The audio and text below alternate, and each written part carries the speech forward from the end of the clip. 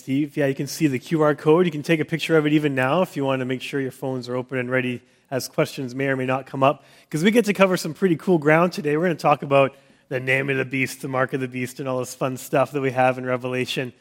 So questions may arise. And I was committed to remembering to talk about the sermon Q&A and not forget it this week, but I'm glad, Steve, you took that out of my hands and remembered for me. I appreciate that. Well, let us study together. You know, one of my favorite times of the year is Super Bowl Sunday. It becomes very important when we are trying to find a date for our annual general meeting to make sure we do not plan it on Super Bowl Sunday, because otherwise Pastor won't be there, and that would be awkward. But it's a big party all across North America. I love to host a party at my home. It also can be a time in which people take advantage of the situation. And last Super Bowl, there was $97 million worth of counterfeit merchandise and tickets that were seized in the Los Angeles area around that Super Bowl weekend. $97 million worth of counterfeit goods. And could you imagine thinking you had bought a ticket to the Super Bowl and they said, no, I'm sorry, that's not valid. That would be a disaster. And so you have to know what is true and what is real and what is counterfeit and what is fake. In fact, I was reading an article and there was this quote. He says, beware of phony online ads for products and tickets, whether they're on websites, social media, or marketplace listings, said NFL Intellectual Property Counsel Bonnie Jarrett. If it sounds too good to be true, it probably is. If it sounds too good to be true, it probably is. Someone is selling you something that is fake. Now, Revelation 12 and 13, we're going to spend our time here this morning. It shows that believers, not just sports fans, need to be able to discern what is counterfeit and what is legitimate. And with that in mind, you can open up to Revelation 12 and 13. I'm going to quickly pray for us before we dive in, and then we will study these chapters together. What is counterfeit and what is good? Let's pray. Father, we have already experienced the blessing that it is to gather in your name, to gather as your family, to gather around the common bond that is you and the saving grace that we have experienced in your Son, Jesus Christ. And we've worshiped you, God, and I pray that we would have done all things in humility, and that humility would continue into, as we learn together, that there's so many parts of Revelation that maybe we've heard about before or thought about before in a different way. And God, I pray for open minds and hearts, and I pray most importantly that your Spirit would guide us into the truth that you have for us this morning. God, I pray that we would just continue to have these conversations and learn together, all to worship you. Amen. Revelation 12 and 13, what is counterfeit and what is true? I'm going to read for you Revelation 12. It's a bit longer, but this is too good of a passage to not read aloud. I love reading fantasy books, and even the best fantasy novels I've read can't come quite close to Revelation 12 and 13. So I'll read this for you. You can follow along, and then we'll go through it together. And a great sign appeared in heaven, a woman clothed with the sun, with the moon under her feet, and on her head a crown of 12 stars. She was pregnant and was crying out in birth pains from the agony of giving birth. And another sign appeared in heaven. Behold, a great red dragon, with 7 heads and 10 horns, and on his heads 7 diadems. His tail swept down a third of the stars of heaven and cast them down to the earth. And the dragon stood before the woman who was about to give birth, so that when she bore her child, he might devour it. She gave birth to a male child, one who is to rule all the nations with a rod of iron. But her child was caught up to God and to his throne, and the woman fled into the wilderness, where she had a place prepared by God, in which she is to be nourished for 1,260 days. Now, war arose in heaven, Michael and his angels fighting against the dragon. And the dragon and his angels fought back, but he was defeated. And there was no longer any place for them in heaven. And the great dragon was thrown down, that ancient serpent who is called the devil and Satan, the deceiver of the whole world. He was thrown down to the earth, and his angels were thrown down with him. And I heard a loud voice in heaven saying, now the salvation and the power and the kingdom of our God and the authority of his Christ have come. For the accuser of our brothers has been thrown down, who accuses them day and night before our God. And they have conquered him by the blood of the Lamb and by the word of their testimony, for they loved not their lives even unto death. Therefore rejoice, O heavens, and you who dwell in them. But woe to you, O earth and sea, for the devil has come down to you in great wrath, because he knows his time is short. And when the dragon saw that he had been thrown down to the earth, he pursued the woman who had given birth to the male child. But the woman was given the 2 wings of the great eagle, so that she might fly from the serpent into the wilderness to the place where she is to be nourished for a time and times and half a time. The serpent poured water like a river out of his mouth after the woman to sweep her away with a flood. But the earth came to the help of the woman, and the earth opened its mouth and swallowed the river that the dragon had poured from his mouth. Then the dragon became furious with the woman and went off to make war with the rest of her offspring on those who keep the commandments of God and hold to the testimony of Jesus. And he stood on the sand of the sea. I need a drink of water after all of that. So what is going on? What is going on? This is a great reminder for us that Revelation uses symbolism and imagery to great extent, and there's probably no better passage in Revelation to prove that than this passage. As we see this woman and this dragon and all of this story play out, we know this is not literally happening or has literally happened or will literally happen. This is a symbol of a greater truth. And you don't have to take my word for it, because John claims as much in Revelation 12. He says, a great sign appeared in heaven. And the sign, or the symbol, was this woman. She points to something greater than herself. And another great sign appeared in heaven, and he saw a dragon, a symbol that points to something greater. And so what do these signs represent? Who is the woman? She is the faithful remnant of Israel. If you're to go back and read through Genesis or remind yourself of a story, you had this character Joseph, this person Joseph, and he had these dreams, and a few of his dreams are really important. One dream was of the sheaves of wheat bowing down to him, but another dream also had things bowing down to him, and it was stars and the moon and the sun. And in Genesis 37:9, the stars were his brothers. There was 11 of them. Joseph would have been the 12th star. The moon was his mother Rebekah, and the sun was his father Jacob. And what was Jacob's name changed to? Israel. Stars, 12 stars, moon, sun. This is Israel. And for John, on the other side of the cross of Jesus Christ, this is not ethnic Israel. This is the faithful remnant of Israel, the faithful people of God, and that God has been faithful to since that very beginning of that promise in that old covenant, made true and fulfilled in Jesus Christ, and continues in that promise even now. The woman is the faithful remnant of Israel. Now, who is the dragon? Well, this part is easy because John, again, does us a favor, and he defines us for us later on in verse 9. The dragon is Satan, the devil, not just Satan, but the Satan, the deceiver, the ancient serpent, the one who even deceived Adam and Eve in the Garden of Eden and brought sin, ushered sin into the world that very first time. The dragon is a serpent, and dragon and serpent can be fairly interchangeable words or ideas. So if you see that language change, it's always referring to Satan in this passage. And Satan doesn't appear like a calm serpent like he did in the Garden of Eden. He is now a powerful dragon with 7 heads. And heads mean authority, so he has complete authority, still under the sovereignty of the one who sits on the throne, but he is powerful. And the 10 horns now denote strength. Horns equal strength, and so he is a mighty, powerful serpent or dragon. And 7 diadems, which mean wealth. He has complete wealth, authority, power, wealth. Satan has all of these things at his disposal as he wages holy war. And how does he do it? The dragon, Satan, attempts to devour the child of the woman, the faithful remnant of Israel. Now, who is the child? This is my favorite part. The child is Jesus. Well, how can you be so sure? Well, this is a child, a male child, who is to rule with a rod of iron. And there is a well-known messianic psalm, Psalm chapter 2, right at the beginning of that book. In Psalm chapter 2, verses 7 to 9, says this, as soon as I can find it.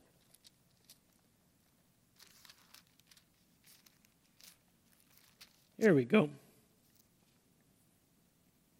Psalm 2, 7 to 9. I will tell of the decree. The Lord said to me, you are my son. Today I have begotten you. Ask of me, and I will make the nations your heritage and the ends of the earth your possession. You shall break them with a rod of iron and dash them in pieces like a potter's vessel. So who is the Son? Who is ruling with a rod of iron? This is Jesus. But there's another detail, and this makes me so happy when you see these little details. There's another detail here, that the woman is called a sign, and the dragon is called a sign, but the male child is not. He's not a sign. He's not a symbol.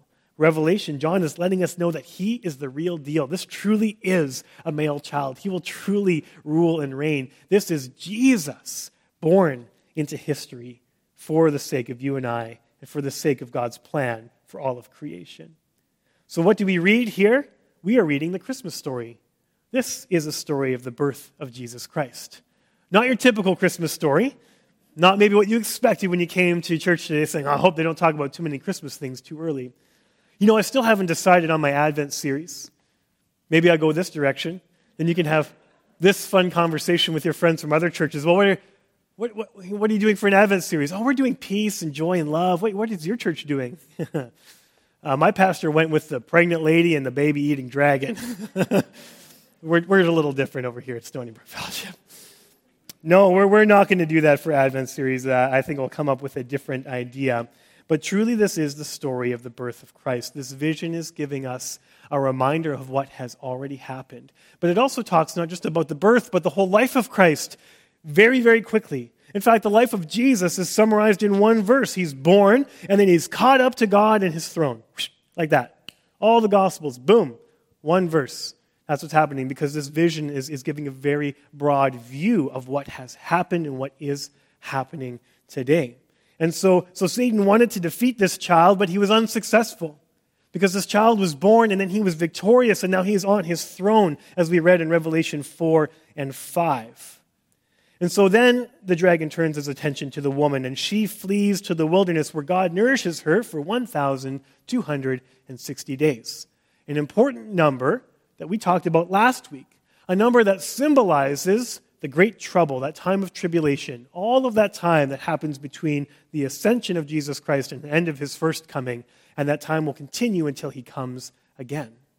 And this passage helps make it even clearer for us, because we know now Jesus has been born, and now he's been caught up, he's ascended into heaven, and it's at that time in which the woman goes for the 1,260 days. Happens after the first coming of Jesus, continues on until he returns.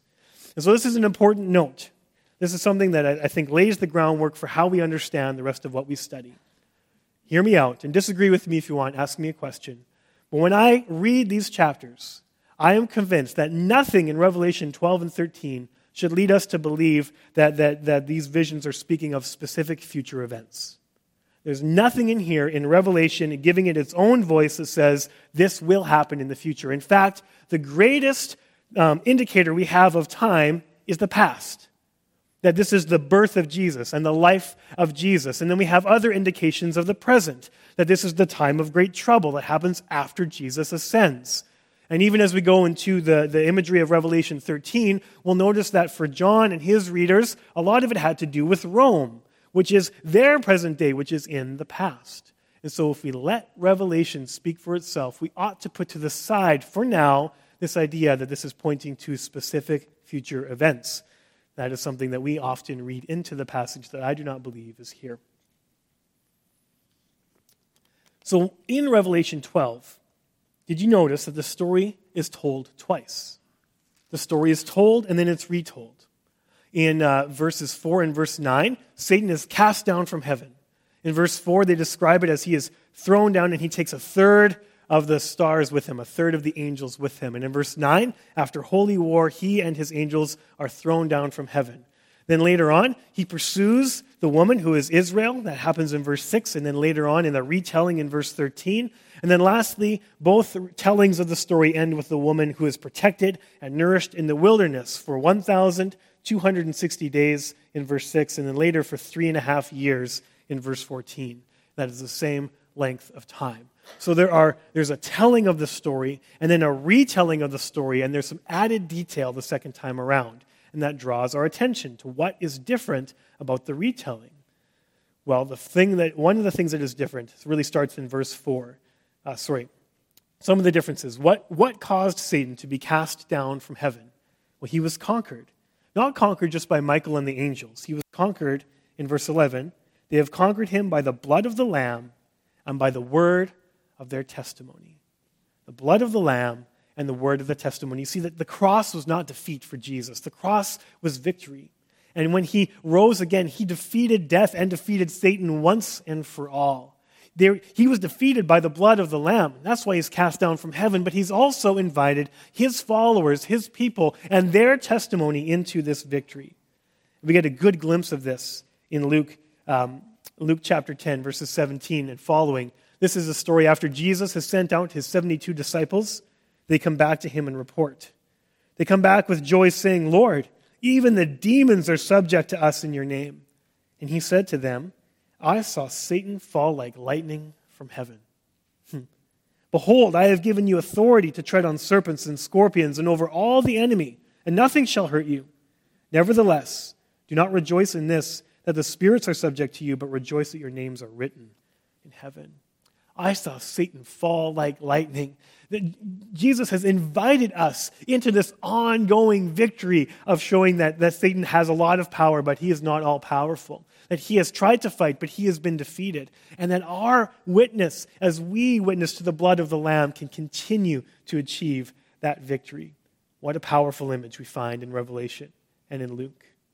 And so, Satan, this dragon, this devil, he knows he can't defeat the child, and so he goes after the woman who escapes on the beast or the dragon by 2 eagles' wings, which sounds really interesting. It's like, where is he getting this from? Well, again, this is something that's happened previous. I want to read for you, again, a short passage from Exodus 19, and I think I might have quoted from Exodus 19 every single week so far, so it's important to pay attention to this passage in Revelation. But here's what it says. God is speaking. He says, "You yourselves have seen what I did to the Egyptians, how I bore you on eagle's wings and brought you to myself." So, to bear on eagle's wings and to be nourished in the wilderness, this is another retelling or reminder of the Exodus story. That what God has done before, how he has delivered his people before, is exactly what he will do again. And so we are, in fact, in this wilderness experience, this time of great trouble. We are awaiting that final deliverance to the promised land. And while we wait, God looks after us and he nourishes us and he cares for us. But Satan really is undeterred. He cannot devour the child. He cannot defeat the woman. And so he goes after her offspring.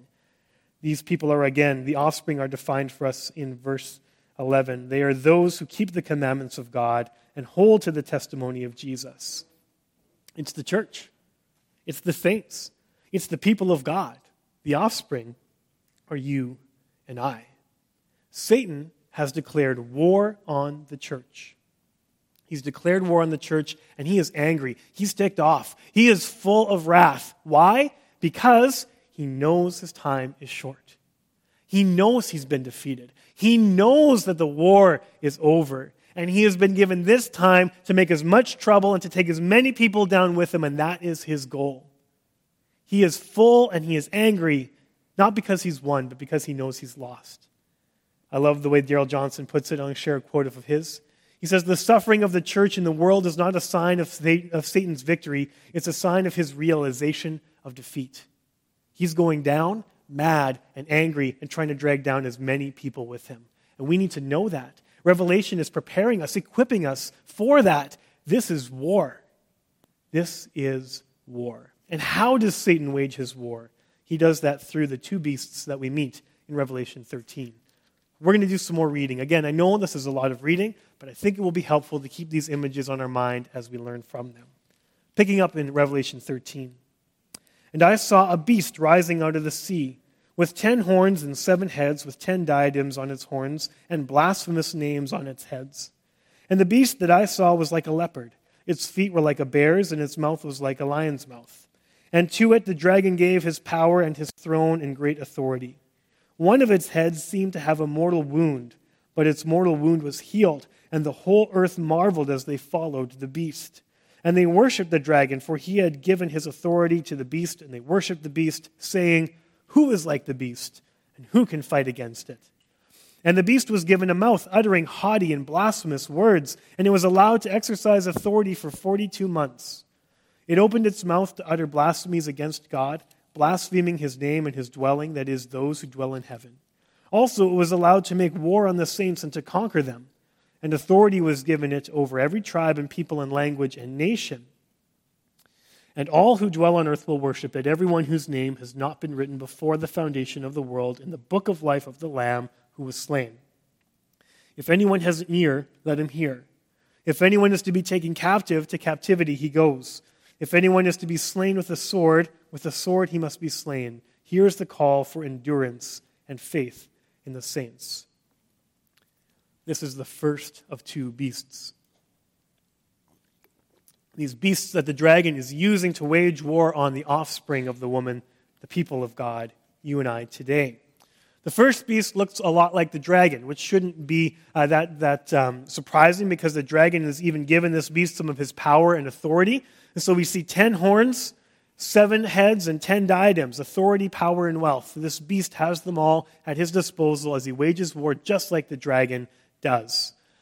This beast also bears intentional resemblance to the 4 beasts that Daniel sees in Daniel 7 in one of his apocalyptic visions. A lion, a bear, a leopard, and a beast with horns. All of these are present in this one beast that is being described by John that he saw. There is a parallel there. And this beast also carries a mortal wound that was healed. A mortal wound that was healed. And so we shared at the outset, you're thinking, well, what does this have to do with counterfeit and real? Well, now we start to see this imagery. Because what the beast has, and what he's showing, is counterfeit resurrection. He is mimicking the lamb that was slain. He is showing a deceitful representation of the true power that is the lambs and the lambs alone. It is fake. It is false. It is counterfeit. And yet people worship the dragon and the beast.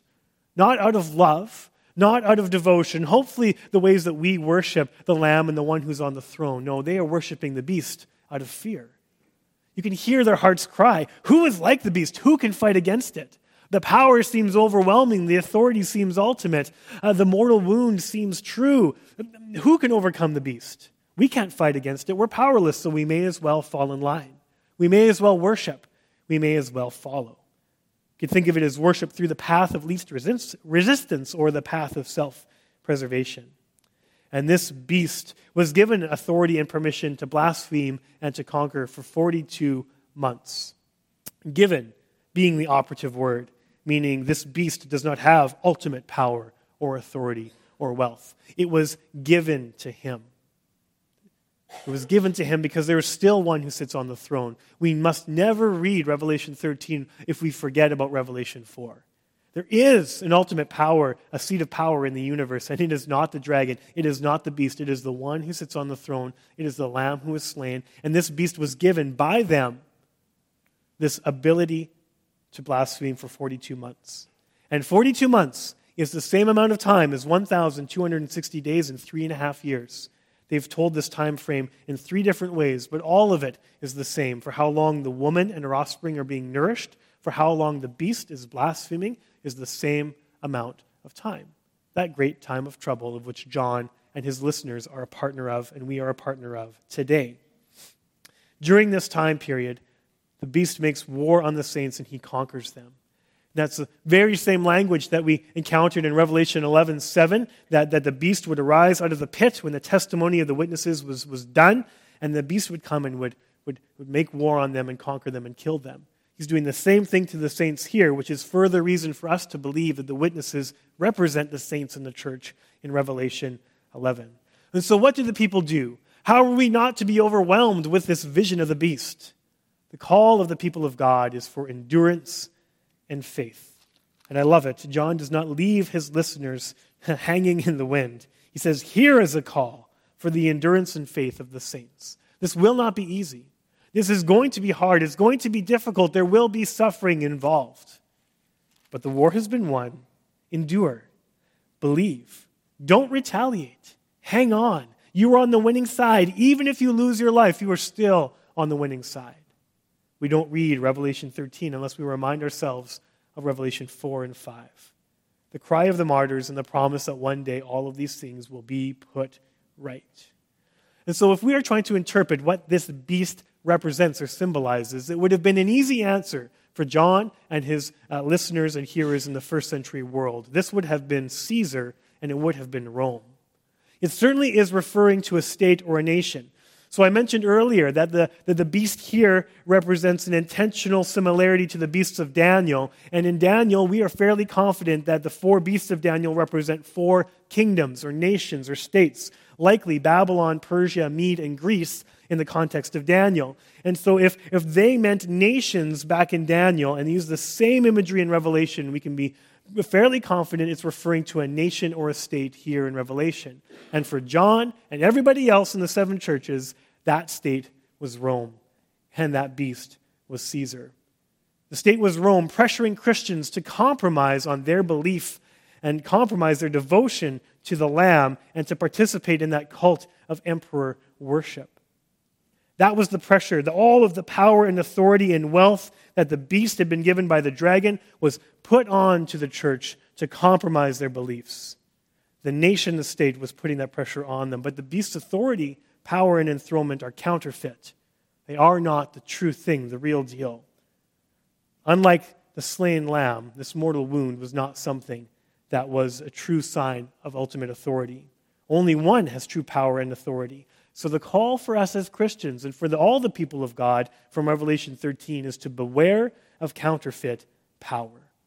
It might look true, but it's not true. Who can stand against it? It seems overwhelming. That is a lie. There is a greater power. You do not need to give in. You do not need to compromise. You do not need to bow a knee. There is one who is more powerful still.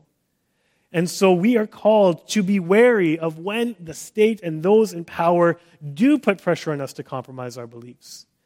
Okay, now I'm going to call a little sidebar here, time out. I don't want to do this, but I think we have to do this in order to have an honest conversation. And I'm going to bring up COVID again, which I am loath to do.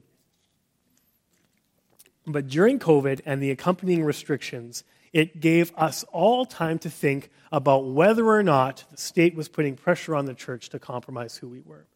That was a huge question, and rightfully so. We have never really undergone that type of situation before. And people interpreted it differently. Some people said yes, other people said no. And I think it's valid to have different opinions and different interpretations of what happened. I just want to share from you my own experience and the reason why I felt a certain way. So we have competing writings in the New Testament. We have Peter and Paul saying, submit to the emperor. Okay. And then we have John writing in Revelation that says the emperor is a beast, that is a pawn of Satan. How do we put these two things together?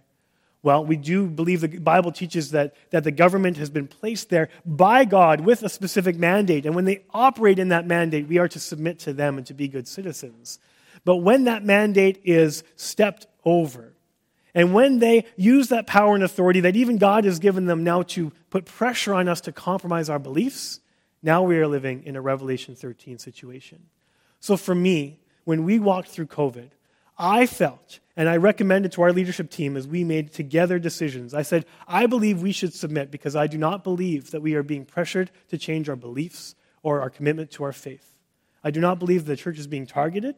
And I believe this is within the mandate, God-given mandate that the government's been given. That was my opinion, and you're okay to hold a different one. But that's not to say that we don't experience some of these pressures that Revelation reminds us of today in Canada. In fact, I know these pressures are here.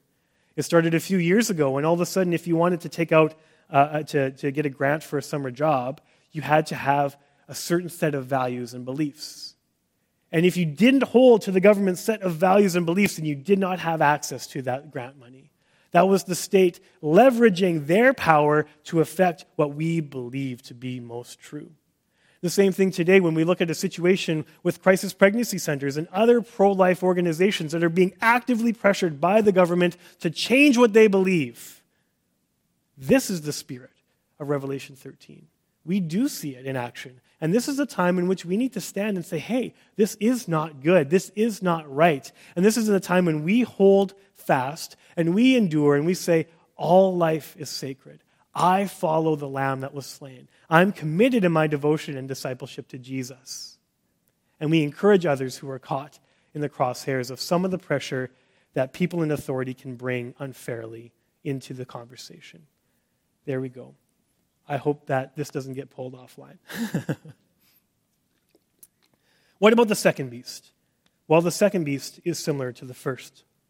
I'm not going to read it for you because we're running short on time, but I want you to follow along in Revelation 13, verses 11 and following. This beast is described differently. It has 2 horns like a lamb, which is different than the first beast, but it sounds familiar because, again, it's mimicking the lamb that was slain and the horns that were found on Jesus in the vision that John had of him. Again, mimicking, counterfeit. But while it appears like a lamb, this beast speaks like a dragon. What does the dragon do? It's full of slander and deceit and lies. This beast serves as an enforcer, making people worship the first beast. And in order to do this, it uses signs and wonders and miracles, even like Elijah calling fire down from heaven. Well, who can deny that type of evidence? Surely there must be true power and authority there. Surely this must be all that we need in order to follow the way that the beast wants us to go. But these signs were also counterfeit. Unfortunately, they are also persuasive. The people of the world are pressured into worshiping an image of the beast, and if they do not worship, then they are slain. And this again should transport us back to Daniel, where Shadrach, Meshach, and Abednego, or as I learned them in Sunday school, Rak, Shak, and Benny, were standing there, and they needed to bow down to worship this image, or they were thrown into the fiery furnace. The same pressure being extended now to the whole world and to the Christians in the second beast. And for those that bow down, those that give in, they receive the mark of the beast. And here we get to the good stuff. You're like, okay, here we go. What's the mark of the beast? Well, let's read this passage so that this is fresh in our minds as we go over what it may or may not be. Also, it causes all, both small and great, both rich and poor, both free and slave, to be marked on the right hand or the forehead, so that no one can buy or sell unless he has that mark, that is, the name of the beast or the number of its name. This calls for wisdom. Let the one who has understanding calculate the number of the beast, for it is the number of a man, and his number is 666. The mark and the number and the name. What is the mark of the beast? Well, John says this is something he saw that would be marked on the right hand or the forehead of a person who would follow the beast. And it carries with it certain economic implications, that if you don't have this mark, no one can buy or sell. Now again, I would press pause on this idea that it refers to a specific event in the future. Let's think again of our ground rule of how this would have made sense to John and the people that he addressed this letter to. How would this have made sense? Well, there is one possibility. It may have referred to union markings. So often there would be merchant guilds or different types of economic unions in the Roman Empire. And what you would do is you would have a little mark or a crest or something like that. And this would allow you to participate in this union or in this guild. And unfortunately, so much of this worship of the emperor and the cult of this would get into these situations where they would eat food that was sacrificed to idols. And no Christian could do this. No Christian could partake in these meals. No Christian could partake in any part of emperor worship. And so many Christians in that time were then forced to leave those guilds or those unions, and there was deep economic consequences for their commitment to the Lamb and to denying emperor worship. That is one plausible explanation of what those economic consequences could be for the people of that time. But this mark, or the lack of the mark, will cost them something in the world. But I think the truth is that, once again, this mark mimics another mark that we found in Revelation. Everything we've seen in the imagery of the beast so far has been this counterfeit mimic or representation of Jesus, and the mark of the beast is no different. In fact, what we just read, those last few verses in Revelation 13, if we keep reading, what's the next thing we read in Revelation 14? Then I looked, and behold, on Mount Zion stood the Lamb, and with him 144,000 who had his name and his Father's name written on their foreheads. These images, forget the chapter break, that wasn't there when John wrote his letter. These images are supposed to sit side by side. You have those who bear the mark of the beast on their right hands or their foreheads, and then against that, contrasted against that, are those who have the mark of the Lamb also written on their foreheads. Just as the people of God, the 144,000, the people of God are sealed with the name of the Lamb and the God written on their foreheads, we know this to be symbolic. We are sealed with the Holy Spirit. We have that presence within us. We belong to God. Our inheritance is assured. We don't have a physical mark on our foreheads, nor will we ever. Just so, the people of the beast are sealed with the mark of the beast on their hands and their foreheads, also symbolic. So church, I'll tell you this, the mark of the beast is not about microchips or skin tags from vaccines or a cashless society or any of those other things that you may hear different preachers say. It is about being marked, sealed, stamped with the character of either the lamb that was slain or the beast that is counterfeit. It's about allegiance. It's about who you belong to. It's about what character you are following and what character is forming you. Who do you belong to? So don't worry about the mark of the beast. Know that you, when you place your trust in Jesus, are sealed already with the name of the Lamb and the God by the power of the Holy Spirit. It is finished. So then the name of the beast, or the number, what is it? Well, the number and the name, we can have this play on letters and numbers. This was very common in the ancient world. The number that we're given is 666. And this very likely could be called something called gematria. And gematria was, in the ancient world, using numbers to correspond to letters of the alphabet, or the other way around, that letters would correspond to certain numbers. And so you could numerically spell out somebody's name if you had the key to this puzzle. And so a lot of commentators believe that the number 666, if it was indeed gematria, could be used to refer to Nero Caesar. That is a certain possibility that this could refer to Nero Caesar. Now, we've said this is likely a letter written during Domitian's reign, about 25 years after Nero. And why would it be Nero? Well, Nero was the one who began intense persecution of Christians. Even though Domitian took it a step farther, we know that Nero lit his garden by having flaming living torches of Christians crucified and then lit on fire, and that would light his garden, and he'd walk around in the garden. And that is a fairly beast-like quality. And so John, again, is coding this, and he's coding it because all of this language is meant to be understood by the people of God, but not by the authorities. So this could be a way of him saying that Rome and Caesar is this beast for us, and you know it to be true, and so do I. Wink, wink, nudge, nudge. Even if this is a reference to Nero, and I think there's a good likelihood that it is, there's still a bigger picture here. We need to take our eyes not so much on the specific person that John might be referring to, but again, understanding that the time of trouble is still here today. What is the bigger picture? That's still found in the number. You see, 7 is the number of completion, fullness, as is 3. So God's number, the threefold God, would be 777. God is completely complete. 3 in 1, perfect.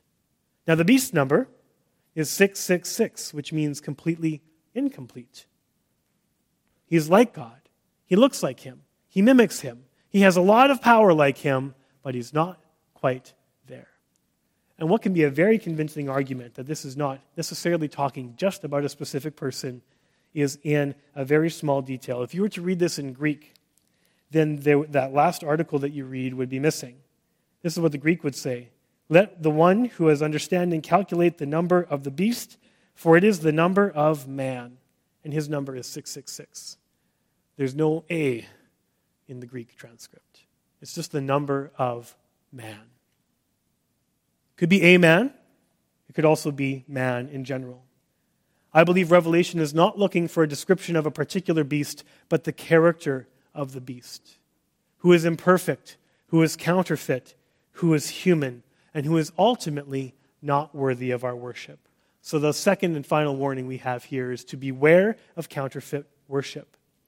Do not be swayed by deception, by signs and wonders, or anything else that draws you away from the worship of God and from the Lamb. And whereas in the first beast, in that case, it was the nation and the state, or those in authority who were putting pressure on people to not worship the Lamb, now it is religion. Now it is people who say, I am a person of faith. Now we're talking about false prophets and false teachers that can perform these signs and these wonders and ultimately lead people astray. Which is why we have Jesus say this in Matthew 7:15. He gives us the way in which we can know and discern. He says, beware of false prophets who come to you in sheep's clothing, but inwardly are ravenous wolves. You will recognize them by their fruits. Are grapes gathered from thorn bushes or figs from thistles? So every healthy tree bears good fruit, but the diseased tree bears bad fruit. A healthy tree cannot bear bad fruit, nor can a diseased tree bear good fruit. Every tree that does not bear good fruit is cut down and thrown into the fire. Thus you will recognize them by their fruits. So don't listen to me or anyone else because we're persuasive. Don't listen to anyone because they're charismatic or can have a large following. Test, discern, see.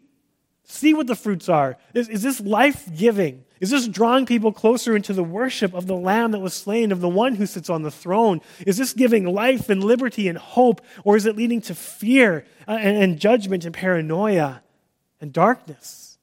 It's by the fruit, not by the signs, that we know what is being spoken to be true. See, the beast appeared to be a lamb, but it spoke as a dragon, revealed himself to be false. The proof is in the pudding. It's in the fruit. Beware of counterfeit worship. So I'd conclude by saying this. We are not here under any pressure by the state or any religious institutions to participate in the emperor cult. And that's great. It's wonderful. Our society hasn't gone that far yet. But we still have pressure. We still have temptation for idol worship in our life. They're more subtle temptations, but they are very real in our lives too. So if we are to beware of counterfeit worship, we need to know that it does not sneak up in our own lives. A few years ago, I led a Bible study in my small group called Gods at War by Kyle Idleman. And his theory was very simple. He says, I think idol worship is still alive and well today. It just looks different. His idols were the idol of pleasure, romance, sex, money, and power. And they all vie for our attention. Not just that, they all vie for our devotion. And they can give us great things and wonderful things and speak to us in ways that appeal to us. And maybe there are some signs and wonders that come and says, yeah, this is the way to go. But they are all counterfeit worship. So I want to leave you with a few diagnostic questions. You might be sitting there thinking, Pastor, there's no way I worship idols. And I'm not trying to say that you are. But I do think it's good for us to step back and ask ourselves these questions. And I'm going to actually post these questions online after the service if you want to go back and read them. Here it is.